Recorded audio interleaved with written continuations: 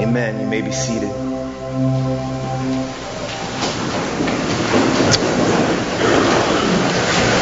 Good morning, everybody.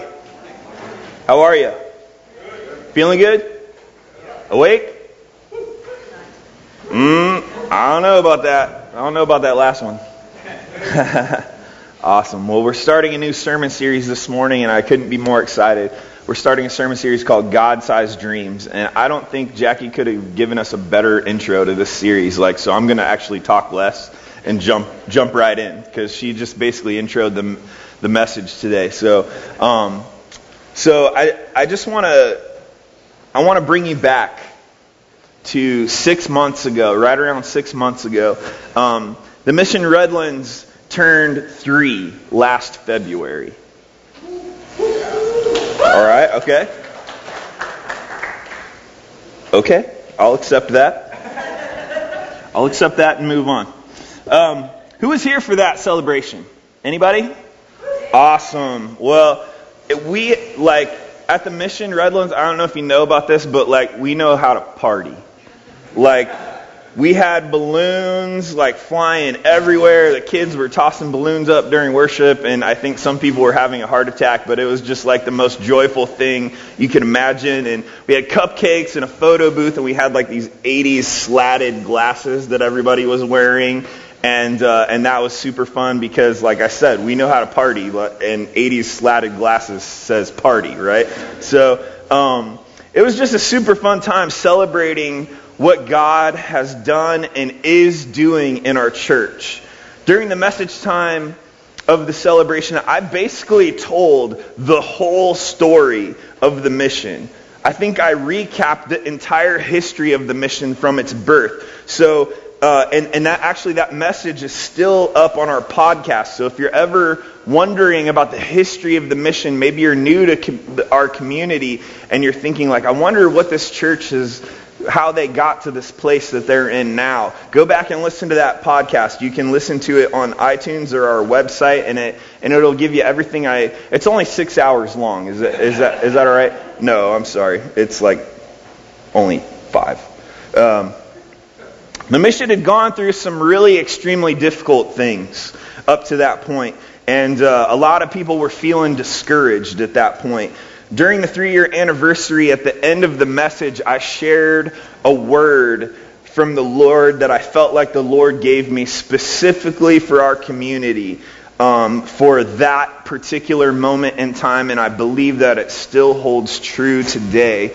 And the word for our community the Lord gave me in my heart is this: Mission Church, take your eyes off your feet. Lift up your head and dream again. It's time to dream again. That's what I felt like the Lord was saying to me. And, it was a radical message from the Lord because, as I said, a lot of people, dreaming was probably at the bottom of the list of things they wanted to do as a church right then. But against all the odds, we began to dream again as a church. And I asked the congregation to write or draw out their God-sized dreams for the church. This was a way for me to get the pulse of what things we were passionate about as a church. Anybody remember drawing out their God-sized dreams? Yeah, cool. As the result, and really, the results were astounding, right? Here we are 6 months later, and some of these dreams are still in process, but others have come true. These dreams, your dreams as a church, ranged from having a regular time devoted to prayer, which we now have, thank you God. Which we now have, is amazing. It's a dream come true. To getting involved with foster care, that was another big one. From helping people in need with clothes and food, and reaching more kids for Jesus, which we've been doing with our mission family events.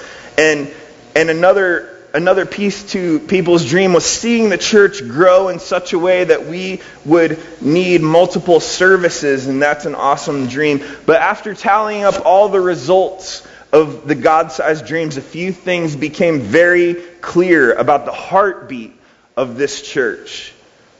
The third most common dream, number 3, the third most common dream that we have among us as a church was that we would be a place where people could grow in the ways of discipleship and following the Lord's call on their life.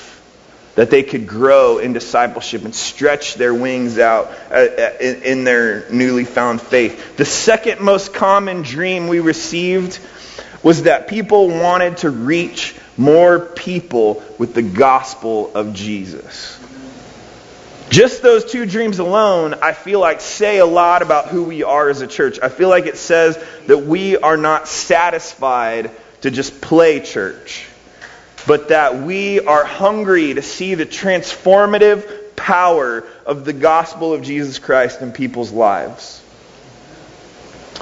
And that we don't want to stop there. We want to see these people grow in discipleship and live out the unique call God has placed on their own lives. But the number 1 dream in our faith community is the one that gets me. This is the one that, like, if I think about it too long, I just get all weepy. Which is never nice to see. Our church's number 1 dream by a landslide was to be known in our city by how we love. To be known in our city by how we love. That is beautiful.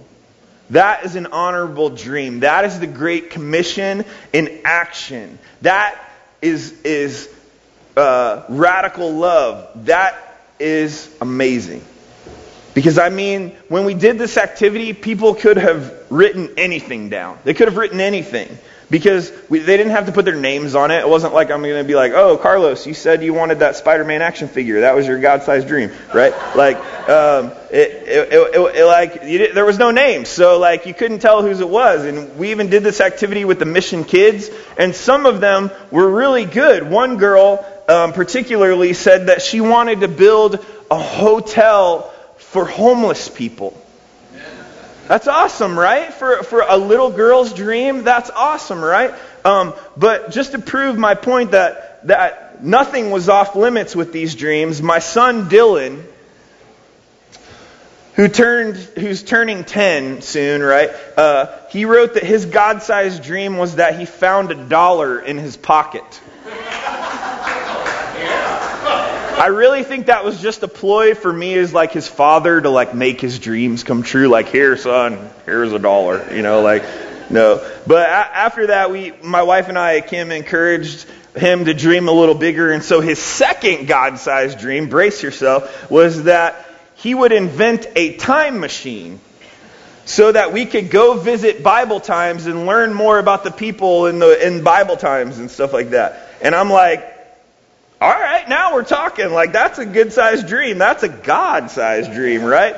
And we laugh because that particular dream sounds kind of silly and crazy. And if Back to the Future taught us anything, it's that you do not want to mess around with time travel, because you might end up having to fight off a teenage version of your mom who has a crush on you, right?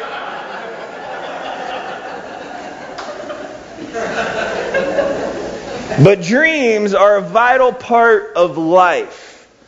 And particularly God-sized dreams, the dreams that God deposits in our hearts, will always have an element of outrageousness to them. Otherwise, they wouldn't be God-sized, right? And so, we've talked a little bit about our God-sized dreams as a church. But what about our dreams as individuals? We were all created uniquely in the image of God. And like I said in our last sermon series, We Are One. Here at the Mission, we celebrate unity among diversity. And that unity is carried through to even the uniqueness of the dreams God deposits into our hearts. The dreams that He has uniquely gifted you with, and the church family to support you along its journey. There is a thing that God wants to do on the earth through you. Hear that. There's a thing that God wants to do on the earth through you. Have you ever thought about how vital you are to the earth? What God could accomplish through your story? You are an important piece of God's plan. And no, He doesn't absolutely need you because He's like God, right? But in fact, He wants you. He wants to partner with you in this unique dream that He has for your life. And He knows that this dream will be more fulfilling than anything you could imagine. And this is why your life is so important. The dreams that you dream are invaluable. Did you ever stop to think that maybe your dreams are God's dreams too? That the dreams in your heart could be the very birthplace of the movement that God wants to release on the earth? It's crazy to think about, but it's true. Today, we're going to take a look at a man who had a dream. And it was a dream that maybe even some of you in this room have. And this dream was a piece of God's bigger dream. This man's name was Abraham. And his dream was that he wanted to have a son. Now, we're going to be covering a lot of ground in the book of Genesis. So hold on to your hats, right? I'm going to move through this very quickly, and I want to break down Abraham's life a little bit for you. But I also want to acknowledge that some of what you hear in this sermon series comes directly from a book called Eat, Pray, Hustle by Havilah Cunnington. And we always want to give credit where credit is due. And so that book's phenomenal, and we really use that for this sermon series. But so let's talk Abraham. The book of Genesis says that the Lord first called upon Abraham when he was 75 years old. That was the first time. That was back before God changed his name. In the beginning of the account of Abraham, his name was actually Abram. So Abraham, Abram. Remember that. It's not two separate people, it's the same person. Which in Hebrew, Abram means high father. The Bible tells us that Abram was married to a beautiful woman named Sarai. Abram and Sarai had no children of their own, which in those days would have caused them shame. And here Abram is with this name that means father, and he has no children at the age of 75. What kind of cruel joke is that, God? Like, what's up with that? Abram dreamed of having a son to carry on his lineage, but at his age, it just didn't seem like it was in the cards. And until one day the Lord calls out to Abram. The Lord then begins to let Abram in on this thing that he wants to do on the earth. And he wants to do it through Abram.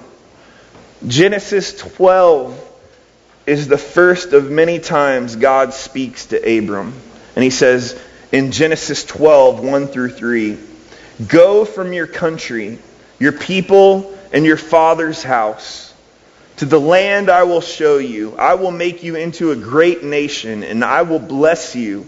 I will make your name great, and you will be a blessing. I will bless those who bless you, and whoever curses you I will curse. And all peoples on earth will be blessed through you." So Abraham packs up everything he had. With Sarai and his nephew Lot by his side, they took off for the land of Canaan. When they got there, the Lord appeared to Abram for the first time, which had to be incredible, right? And it says in verse 7, the Lord appeared to Abram and said, "To your offspring I will give this land." So he built an altar there to the Lord who had appeared to him. From this place, Abram went south and pitched his tent, right? And when he was done, he built another altar and worshiped the Lord some more. I mean, can you imagine being Abram in this moment? Like, God appeared to him and tells him, "To your offspring, I'm going to give this land," right? And when Abram heard the words of God, I just imagine him like doing this like double take, what? God, I know you said you're going to give me this land and all, and that's cool, but did you say offspring? That means kids, right? Like kids, right? That's what offspring means, not the band. Abram was overjoyed at this news, and not only did he build an altar to the Lord where the Lord appeared to Abram, but when he finally got where he was going and set up camp, he did it again. He just wasn't finished worshiping the Lord because of this promise that was spoken over his life. Having kids would have been a dream come true for Abram and Sarai. So what happens next? Was Sarai immediately pregnant? No. Where's the fun in that, right? Time rolls on, as it always does, and several events take place in Abram's life. Because of a great famine, Abram is forced to flee into Egypt, where a lot of weird stuff goes down, right? And we don't have time to get into it today, but it definitely became a situation where the Lord had to course correct Abram, to say the least. And anything that another thing that happened during this span of time is that Lot, Abram's nephew, parts ways with he and Sarai and goes out on his own. Lot leaves them and goes out to live near Sodom, which leads to nothing but trouble for Lot. But right after Lot leaves, the word of the Lord comes to Abram again. And in Genesis 13, 14 through 18, we read, "The Lord said to Abram, after Lot had parted from him, 'Look around from where you are, to the north and south, to the east and west. All the land you see, I will give to you and your offspring.'" There's that word again.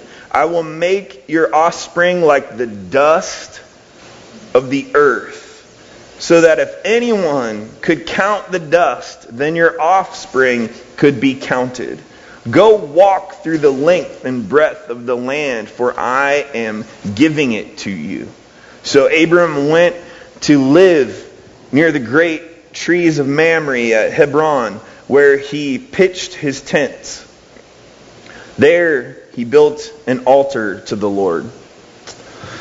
If you're paying attention, you'll notice that the Lord just took his promise to Abram up like a gajillion notches, right? He said, "I will make your descendants like the dust of the earth." That's a big family, right? Like, you're going to need Dick to build you a really big family table if you're going to have family like the dust of the earth. But Abram must have been jumping for joy. In fact, he also was so filled with joy that he builds another altar and worships the Lord. And in the meantime, things aren't going so well for Lot. Surprise, surprise. Who was found living within the city of Sodom. War breaks out and Lot is taken, right? He's taken prisoner, along with a ton of other people, food and treasures from Sodom and Gomorrah. And so Abram and his boys, they regulate, right? They get ready, they load up, they go to work, and they attack the people who've taken Lot at nightfall, and they bring Lot back along with all the goods and people that had been taken. And Abram returned all the goods to the king of Sodom, and the king offered to reward Abram. But Abram declined because he had sworn an oath to the Lord that he would accept nothing belonging to the king because of the sinful nature of the city. After this test, the Lord comes to Abram again in a vision in Genesis 15, 1 through 6. It says, "After this, the word of the Lord came to Abram in a vision. 'Do not be afraid, Abram, I am your shield, your very great reward.' But Abram said, 'Sovereign Lord, what can you give me since I remain childless? And the one who will inherit my estate is Eliezer of Damascus.' And Abram said, 'You have given me no children, so a servant in my household will be my heir.' Then the word of the Lord came to him, 'This man will not be your heir, but a son who is your own flesh and blood will be your heir. He took him outside and said, look up at the sky and count the stars, if indeed you can count them. Then he said to him, so shall your offspring be. Abram believed the Lord, and he accredited it to him as righteousness. Again, the Lord promises, and Abram receives it. But Abram is beginning to grow impatient. And when Abram first started his journey, he was 75 years old. And we don't even know at this point how many years have passed, but it's safe to say that Abram and Sarai aren't getting any younger, right? And this is the third time that the Lord has affirmed the promise over their lives, and yet they still have no children. And Abram isn't the only one growing impatient, right? Sarai she gets so tired of waiting that she decides to take matters into her own hands. She gives her servant Hagar to Abram to try and conceive a child with. And Abram, like a doof, goes along with it, right? And which just goes to show how desperate they were to have a child. Because any husband worth his salt could see that ain't going to end well, right? But Abram goes along with it, and eventually Hagar becomes pregnant. But here's the thing. Taking matters into their own hands didn't bring them joy. It only causes more strife. As the baby begins to grow in Hagar's belly, Sarai becomes wildly jealous and begins to mistreat her. And so much so that Hagar runs away. The Lord meets her in her distress and tells her, don't worry, I will take care of you and your child. Go back to Abram and Sarai, and I will take care of everything. So she does what the Lord said, and Hagar bore Abram a son named Ishmael. The Bible says that at the point of Ishmael's birth, Abram was 86 years old. But this was not the dream come true that God had in mind. 11 years had passed since the initial promise of the Lord on Abram's life. 11 years. Think about how long that is. But it didn't end there. 13 more years go by. 13. That's a total of 24 years since the initial promise from God. And Abram is now 99 years old. And for no apparent rhyme or reason to us, God appears to Abram again. This is in Genesis 17. When Abram was 99 years old, the Lord appeared to him and said, I am God Almighty. Walk before me faithfully and be blameless. Then I will make my covenant between me and you, and will greatly increase your numbers. Abram fell face down. And God said to him, as for me, this is my covenant with you. You will be the father of many nations. No longer will you be called Abram. Your name will be Abraham, for I have made you a father of many nations. I will make you very fruitful. I will make nations of you, and kings will come from you. I will establish my covenant as an everlasting covenant between me and you and your descendants after you for the generations to come, to be your God and the God of your descendants after you. The whole land of Canaan, where you now reside as a foreigner, I will give as an everlasting possession to you and your descendants after you, and I will be their God. And skipping down to verse 15, God also said to Abraham, as for Sarai, your wife, you are no longer to call her Sarai. Her name will be Sarah. I will bless her and will surely give you a son by her. I will bless her so that she will be the mother of nations. Kings of people will come from her. Abraham fell face down. He laughed and said to himself, will a son be born to a man 100 years old? Will Sarah bear a child at the age of 90? But guess what? It happened.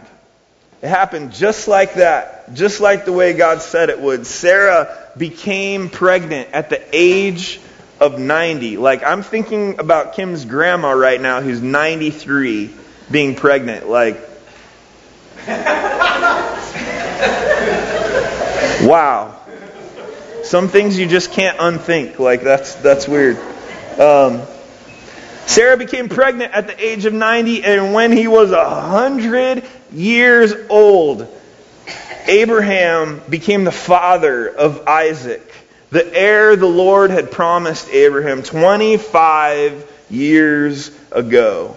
And true to his word, God not only gave Abraham a son, but he made him the father of many nations. Because believe it or not, the Bible says Abraham lived till he was 175 years old.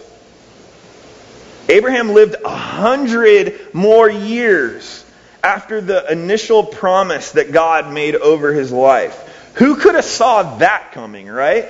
Like, the answer is God did. God saw it coming. Abraham ended up having plenty of more years to have children. And as a wise theologian once said, Father Abraham had many sons, and many sons had Father Abraham, and I am one of them, and so are you. So let's just praise the Lord. Right hand. Okay.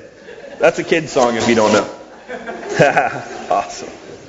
So you're probably sitting there thinking like, okay, Jason, that is a really nice story. It's all well and good. You wrapped it up with a little bow and it's all fancy. But so what? How does this apply to me? Well, I believe that there are four very distinct things that we can take away from this account with Abraham and apply it to our own dream chasing with God. And I've broken them down into 4 words, which is a very pastory thing to do, so I must be getting a little better at this. The first word is foundational. I spoke already about this one in the beginning. I just didn't give it a name. Just like Abraham, God has a unique plan and purpose for your life. What does God want to accomplish through your story? Everything God has done and everything He will do comes directly from the life of a man or a woman. He will use a life just like yours to display His reality to our world. In fact, that's how He designed His whole kingdom. Each of us has a vital role, none more important than the other, but each working together. God has a unique plan and purpose for your life, just as Jesus did when He walked the earth. The dreams we dream with God will inspire us to live out our purpose. Without a dream, you won't live purposefully. The Bible is very clear that without purpose, you will perish. These are the foundational elements of dream chasing with God. The next is missional. There are a couple of missional elements to dream chasing with God. God is always going in one direction. He is rescuing the world with His love. And He's inviting us in on the movement. Amen? Don't be that surprised when your dream directly connects with showing the world the love of God in a practical way. It's what He's been doing since the very beginning. Because our dream is a part of His dream. Our mission is a part of His grand mission. And we will live missional lives. Simply, when we live as dream chasers, it changes the way we do life. Everything we do from here out points in one direction. We are people on a mission to fulfill the Great Commission. But also dreams begin lifelong journeys with God. They will take us places we've never imagined and to people we've never considered. Abram had to do this very thing. He had to leave his homeland. He was required to wait for the promise of the dream. It didn't just come to him in one day. He had to go on a journey with God. Much of the voyage required sacrifice and trust. Many people want to dream with God, but they don't want to sacrifice for the dream. It's impossible to have anything worth having unless you have worked, believed, prayed, hoped, and truly sacrificed to possess it. God is always going in one direction. He has one mission, yet He doesn't mind using many ways to get there. He's big enough to use the smallest things as conduits for the greater good. The third part of dream chasing with God is encapsulated by the word inspirational. If God initiates the dream, it will always be more than we can imagine. Abram learned to respect the difference, and this is key. Abram learned to respect the difference between his ability and God's capacity. His ability and God's capacity. He dared to trust God to do what only God could do. This is where the magic happened, otherwise known as faith.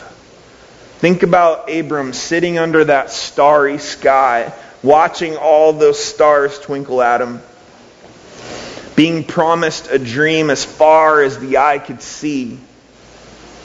I can imagine him laying down on his back in the cool of the grass, looking up at the sky with tears streaming down his face. He had waited so long, his heart ached for himself and his wife to even have just one child, and now he's promised a sky full. It's almost more than he could bear. When God shows us a dream, it's meant to inspire faith in us, getting us to reach higher, run faster, last longer, and dream bigger than we have ever dreamt before. When we choose to live a life of a dream chaser and honor the vision God has placed in our hearts, we will have to be experts on God's capacity. We will have to know without a doubt what He's capable of and stand on that firm foundation. The fourth and last word is motivational. The dreams that God deposits in our heart most often are dreams that excite us, that we will wake up in the morning for them, not because you need to pay the bills or climb the corporate ladder. You do it because it's in your heart. And that's the best kind of motivation. Even though the dream lives in you, you must remember God is the one who placed it there. He is more invested in the dream than you are. He will see it through. God will always do His part. God's investment leads us to understand He has a part to play in the dream. He loves to participate because He loves the relationship it brings. He loves to talk to us about it.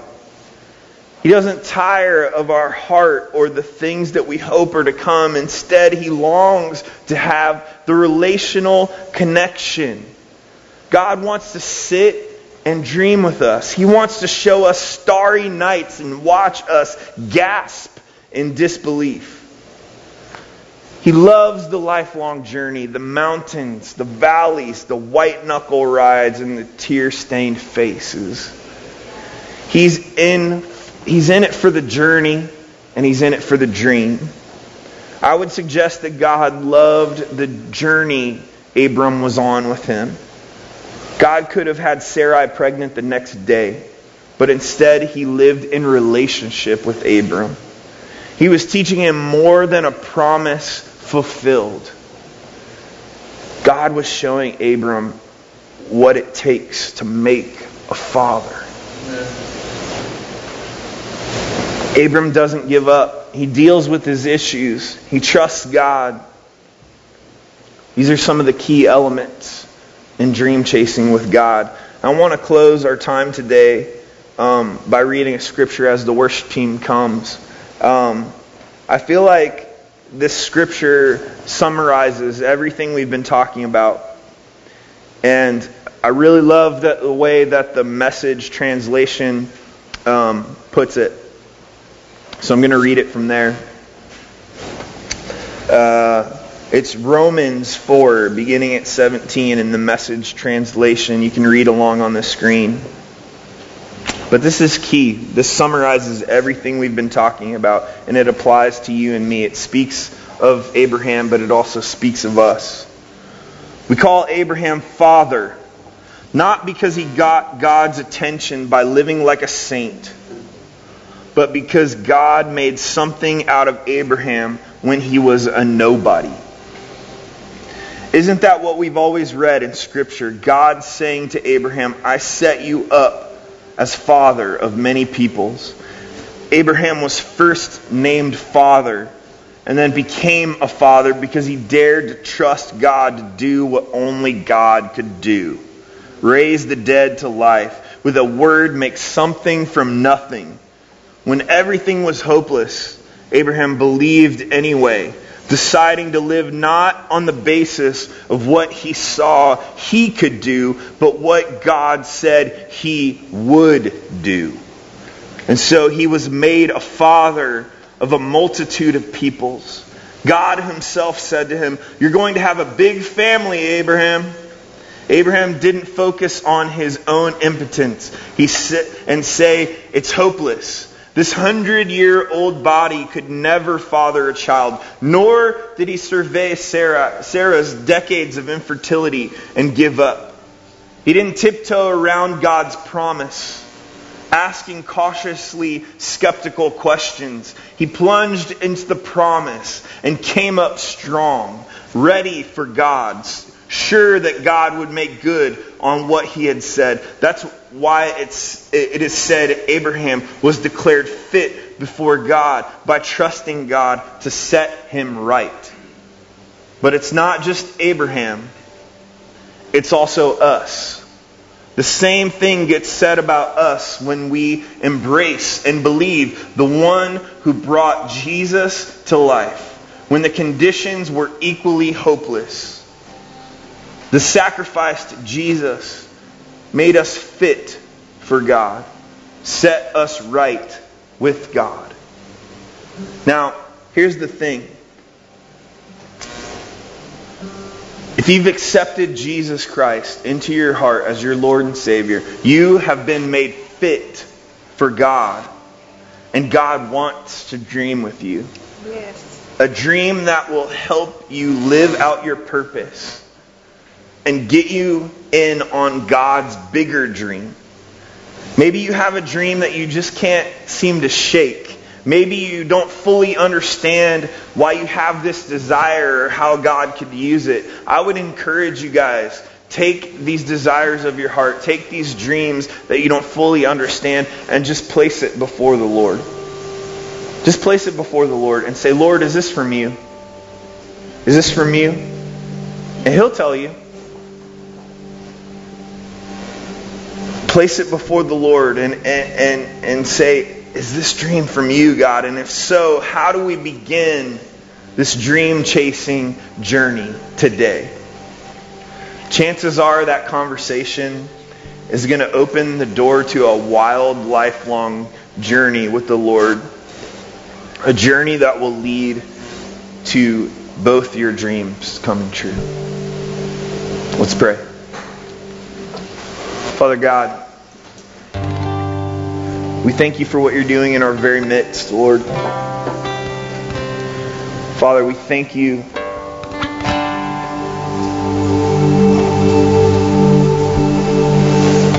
Lord, we thank you for these desires in our heart, Lord, these dreams that you have deposited into our hearts, God. Increase our faith, Lord. Let us not focus on what we can do, Lord, but let us focus on what you said you will do.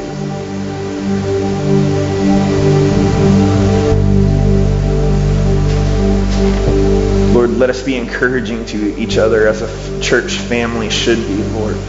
When we place these dreams that we don't fully understand that we have in our hearts, Lord, these desires, we don't understand how you could use them, Lord. Let us encourage and come alongside, God.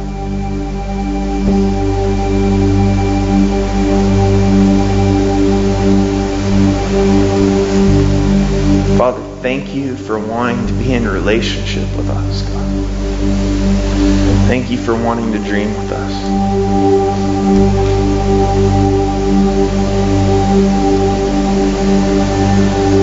Lord, we just love you. We just love you. We just adore you. Lord, open our minds and hearts up to the possibilities of you, God. Let us not focus on the impossibilities of ourselves, God. Lord, let us take these dreams you've given us and run with it.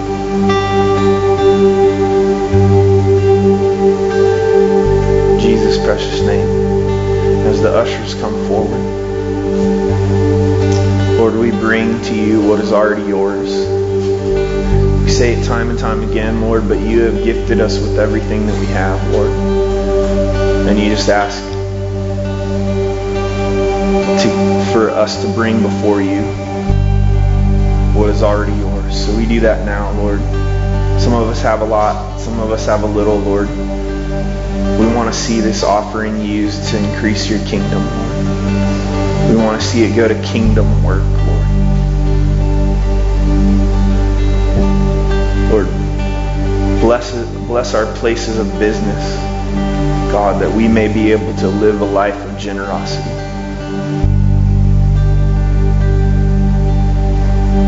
Father, we love you. Thank you.